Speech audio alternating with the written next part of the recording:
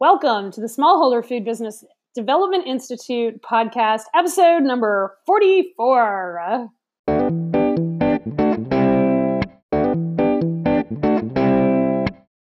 Welcome to the Smallholder Food Business Development Institute podcast, where we are building profitable food businesses, one product, one process, one thought at a time. Now here's your host, Dr. Michelle Pfannenstiel. Hello, everybody. Dr. P coming to you here for podcast episode number 44. We are talking about testing and monitoring. How are you all today? I'm so excited because it is like one of those perfect August Maine days, and it's like every reason everybody comes to Maine in August. And guess what? I get to live here, and it's amazing. I'm so excited. So excited. And so let's talk about what we are talking about today. So we are doing testing and monitoring, which I know is like, woohoo, let's talk about testing and monitoring on a podcast. But, you know, that's what we do around here. We do the hard work. We have the hard conversations. And I'm just back from the American Cheese Society conference and the American Veterinary Medical Association convention.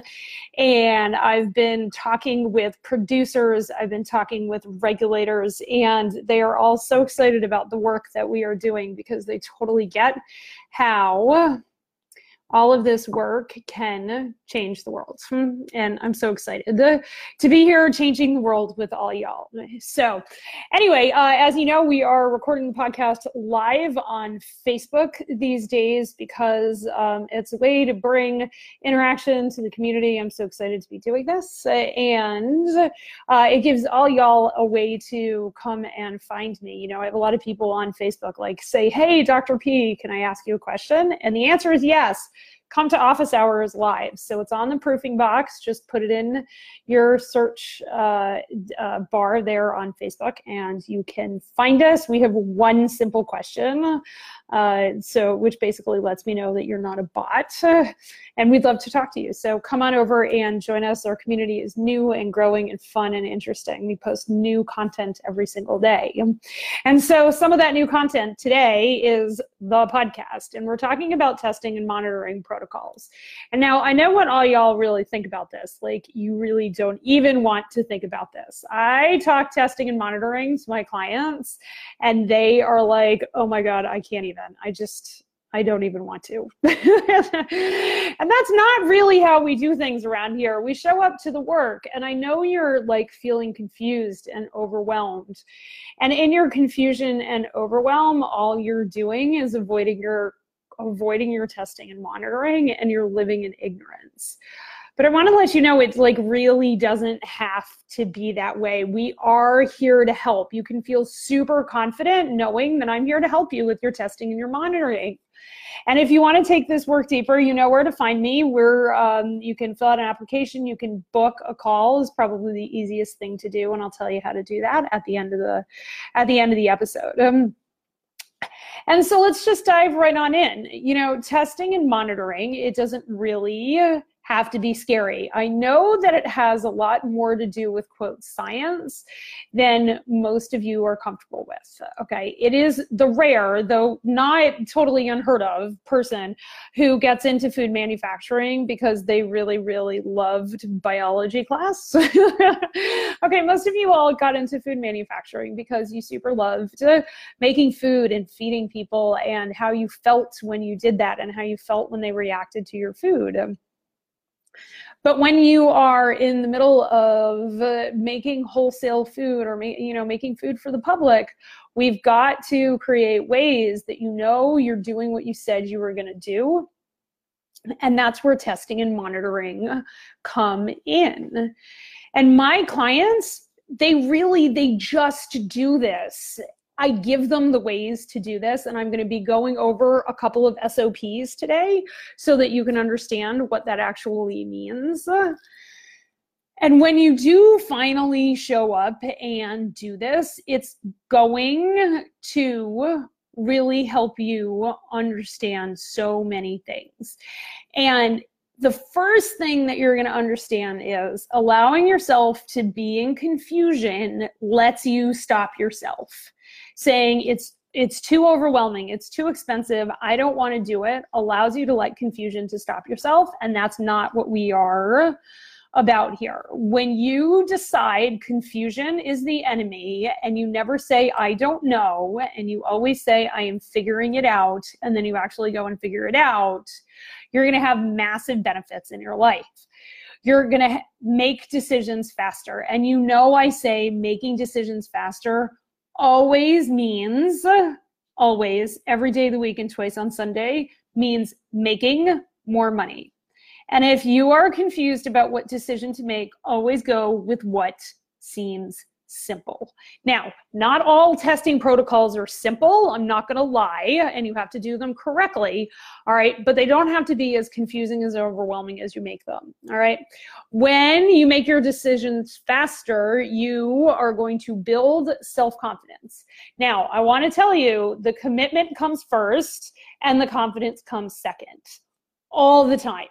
All the time, commitment first, confidence second. You're never going to have the confidence to do things you've never done before you've done them.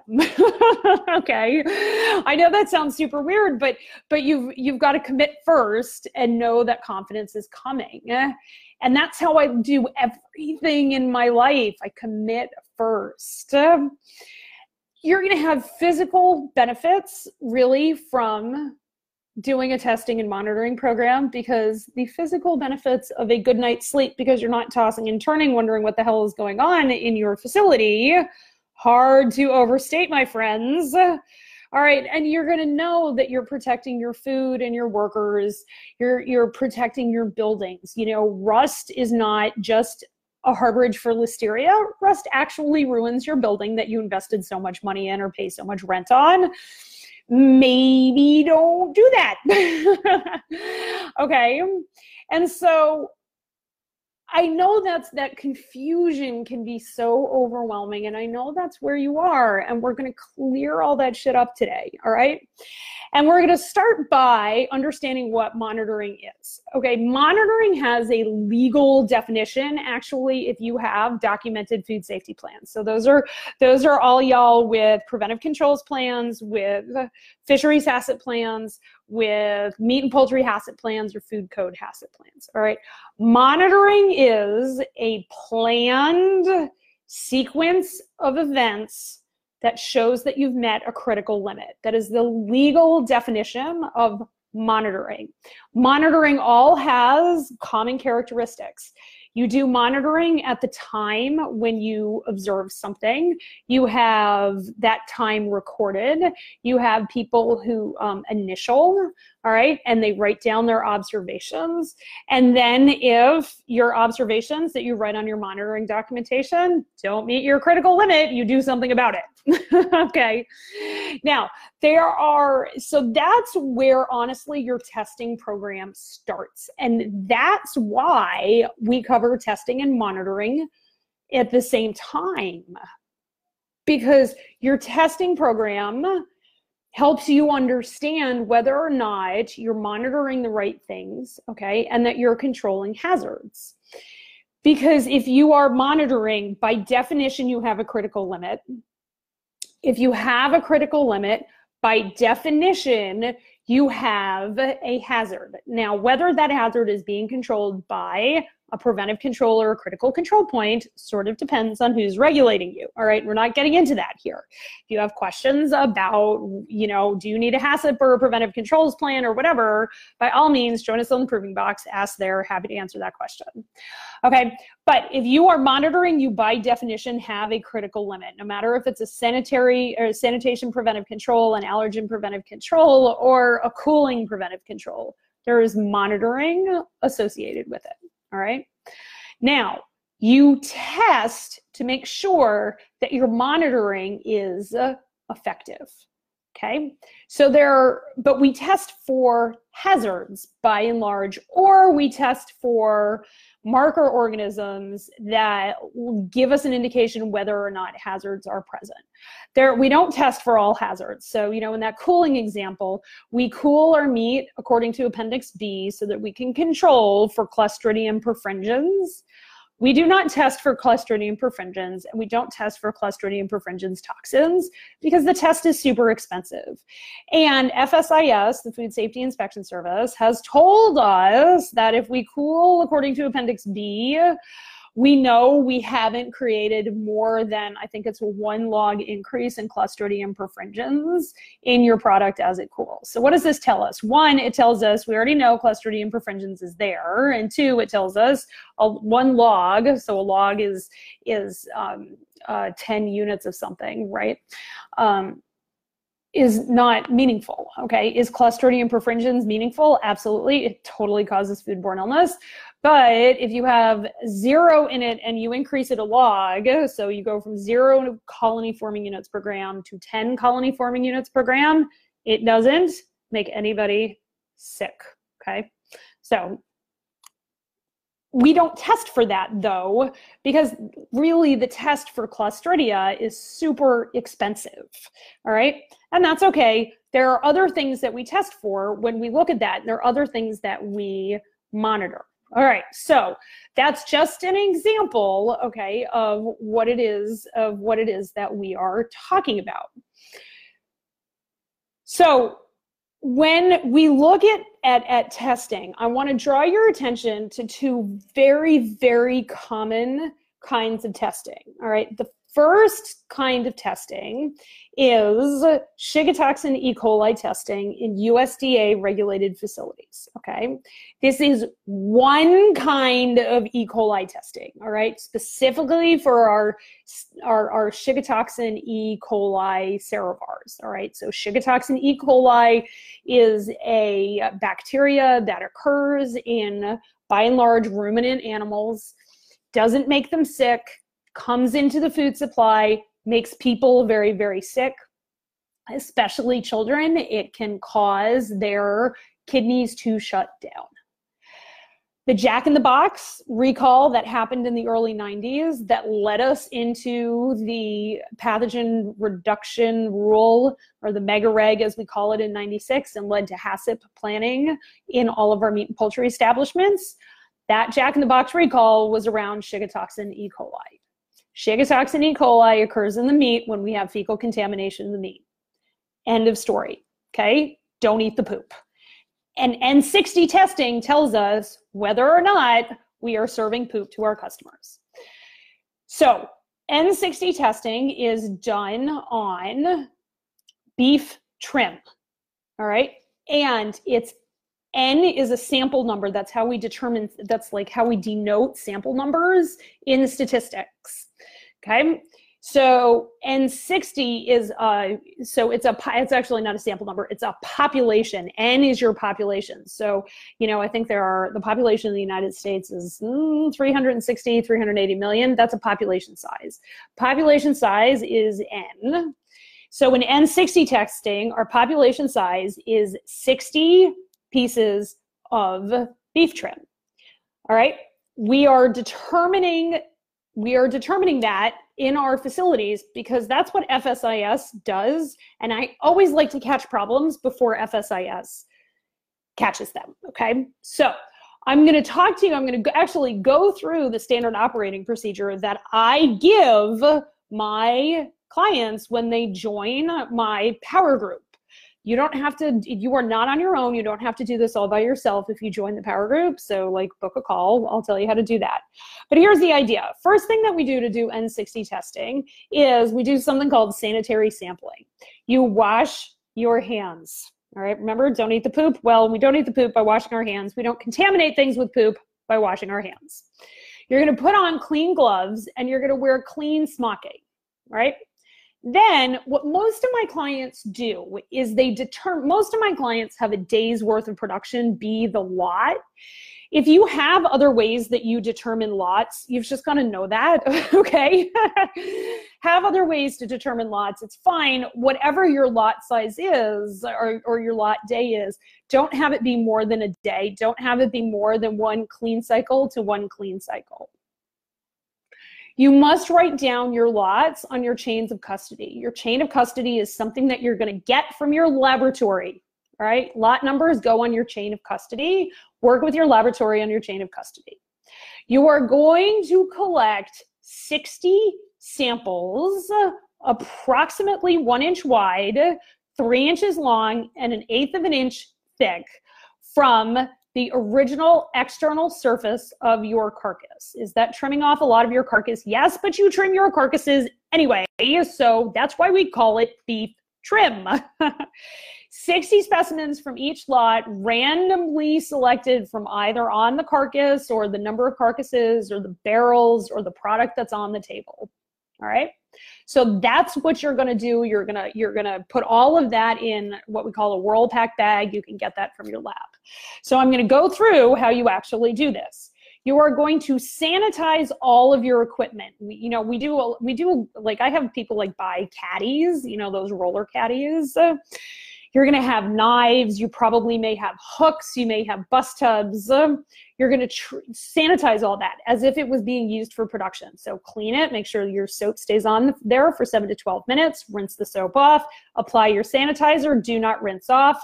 Get to work. You're going to trim each product.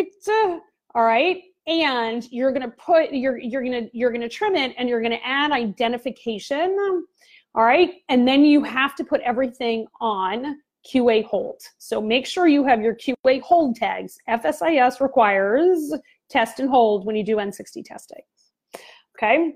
You're going to go and you're going to label sterile Whirl-Pak bags with that lot ID. All right. Whatever your day's production ID, however you decide. All right, then you're going to wash and sanitize your hands and put on gloves, making sure not to touch anything. I recommend sanitizing your gloves pretty often while you do this. All right, you're going to open up your Whirl-Pak bag and you're going to collect your sample. So you put your hook in and you collect your sample and you drop it in the bag. Collect your sample, drop it in the bag. Okay. If you are doing this, so that's if your carcasses are hanging up. If you are collecting from trim that's already been trimmed, you've got to prevent your line employees from cross-contaminating that. All right, so take that away from them and go and sample from there. All right, and then what you're going to do is you're going to, once you have 60 pieces, you're going to press all of the air out of it. And you're going to roll the bag down. Like I learned this in a lab where if you accordion pleat it from the bottom up, you'll expel the air as you go up. You're going to seal it. All right. You're going to document everything on your chain of custody. You're going to keep it cold. You are going to pack it, and you are going to send it out to the lab. Now, we never do this on a Friday, right? Don't ever collect lab samples on a Friday unless you want to pay expedited shipping and expedited fees for the lab to test on Saturday. Now, your lab may test on Saturday. I don't know. Better talk to them before you decide to send stuff to them on a Saturday. All right. So you have to clearly identify that product, that day's production is on hold. This is a requirement by FSIS. Okay. That hold, that hold doesn't mean you have to hold the carcass. Okay. You can go and you can bone out the carcass. You can do your retail cuts. I wouldn't do much past that. I would make primals or subprimals or retail cuts, and you put it on hold. You put it on hold, and then you just leave it there, and you hold until test results are known. Once your test results are known, you can either do a product release and go about your daily business. If you have a positive, we reconfirm. All right, that's the first thing that you're going to do is you're going to reconfirm. Okay, and then you're going to call me. That is Shiga toxin E. coli testing. That's like the bones of Shiga toxin E. coli testing. There's more to do with it, okay, in case you have a positive and things like that, but that is the bones of N60 testing. All right, the most important thing is that you get the sample size right, you do it with sterile technique, and you, for heaven's sakes, fill out your chains of custody right, and good Lord, do not release that product until you get a negative back. Okay, and that goes for when FSIS does N60 testing on their own. They will put your product on hold while they are waiting for testing. All right, so that's N60 testing for Shiga toxin E. coli. Next, I want to talk about Listeria testing and do some environmental monitoring conversation, because anybody who creates a ready-to-eat food has to do this kind of testing, all right? Now, this kind of testing requires swabbing kits from your lab. So the first thing really that you're gonna do if you're in a ready-to-eat facility is you have to establish a relationship with a laboratory. I have a great lab that I work with in Philadelphia, who I love very much. Shout out to Invisible Sentinel. All right, they are great guys there. They truly know what they're doing. If you want their contact information, just get in touch with me. All right, they will send out, any other lab will send out these Listeria swabbing kits, probably also along with chains of custody. I will tell you, most chains of custody are online, which is way easier. All right, so when you do Listeria swabbing in a ready-to-eat facility, you need to have Listeria swabbing kits and chains of custody. What you are going to do then sounds a lot like how you do the N60 testing, except we're not taking, you know, in the example that I'm doing, we're doing environmentals and not product testing. So I want to make that super clear. This is environmentals and not product testing for Listeria swabbing. So then once you have your Listeria swabbing kits on order, okay, and then you have your chains of custody coming, the next thing I need you to do is measure the number of square inches of food contact surface in your facility. Get yourself a ruler, okay, and measure that stuff out. All right, you will be surprised at how many square inches you have. It should be in the 6 figures, if not high 6 figures and 7 figures, okay? If you have things that are small, assume those are 144 square inches. So all of your knives, tack them in at 144 square inches. Take all of those food contact surfaces and put them on a spreadsheet. Name them. Knife, or knife. I guess probably wouldn't do knives individually. You do knives, 6 knives, 144 square inches, and then whatever 144 times 6 is, okay? Your tables, your slicer, if you have a slicer, your vacuum pack machine, the square inches of all of that, put that in your testing spreadsheet, all right? Then what you're gonna do is you're gonna use the sample size calculator, all right? And you're going to put in, so just Google sample size calculator, and then your population. So remember our N60, where N was the 60 pieces of product? Well, your N in this environmental testing is the number of square inches of your food contact surfaces in your facility. So you're gonna put that in, that is your population size. Your confidence interval, put it at 95% and a 5% confidence level. So this means you are 95% sure, plus or minus 5%, that you are actually going to find a problem if it is there. This is going to barf out a number for you, okay? That number is probably going to be, because this is how the statistics work, between 360 and 400 square inches.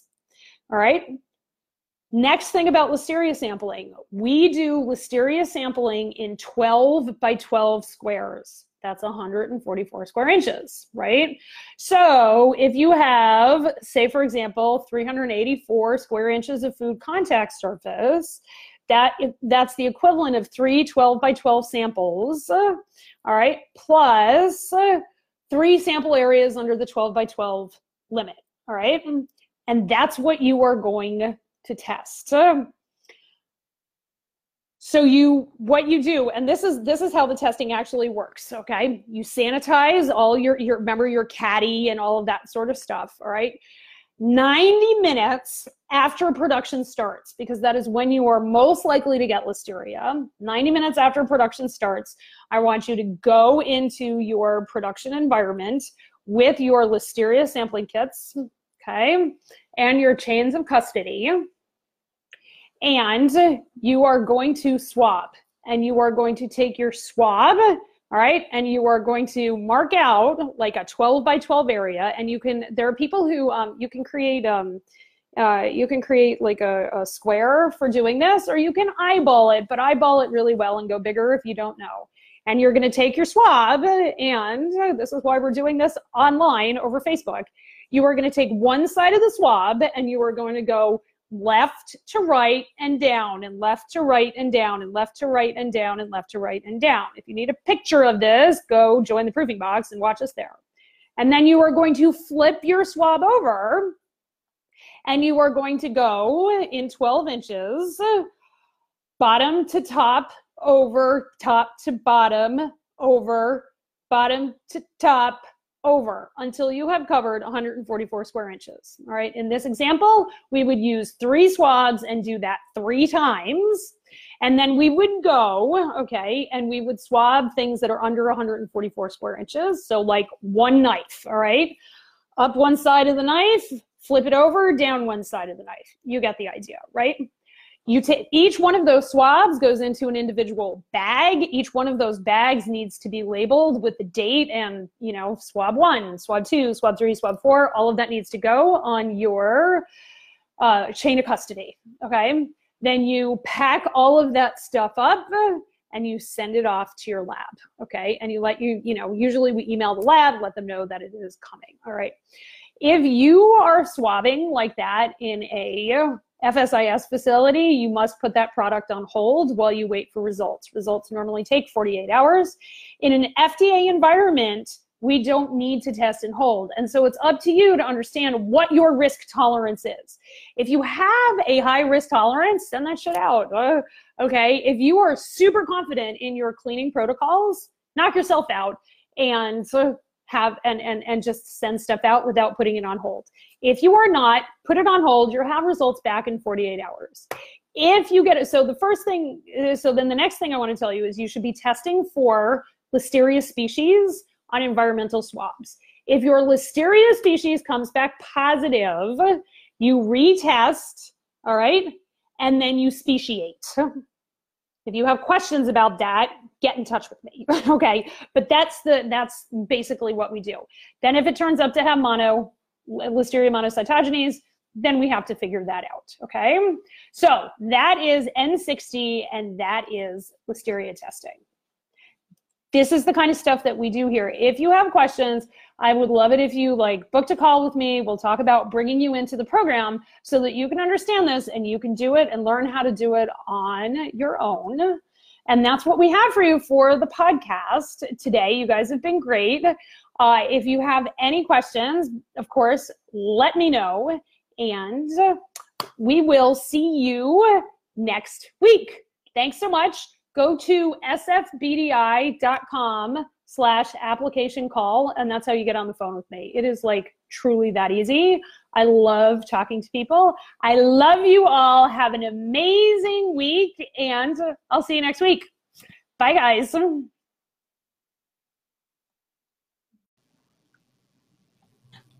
You've been listening to Dr. Michelle Pfannenstiel on the Smallholder Food Business Development Institute podcast. We hope you loved the show.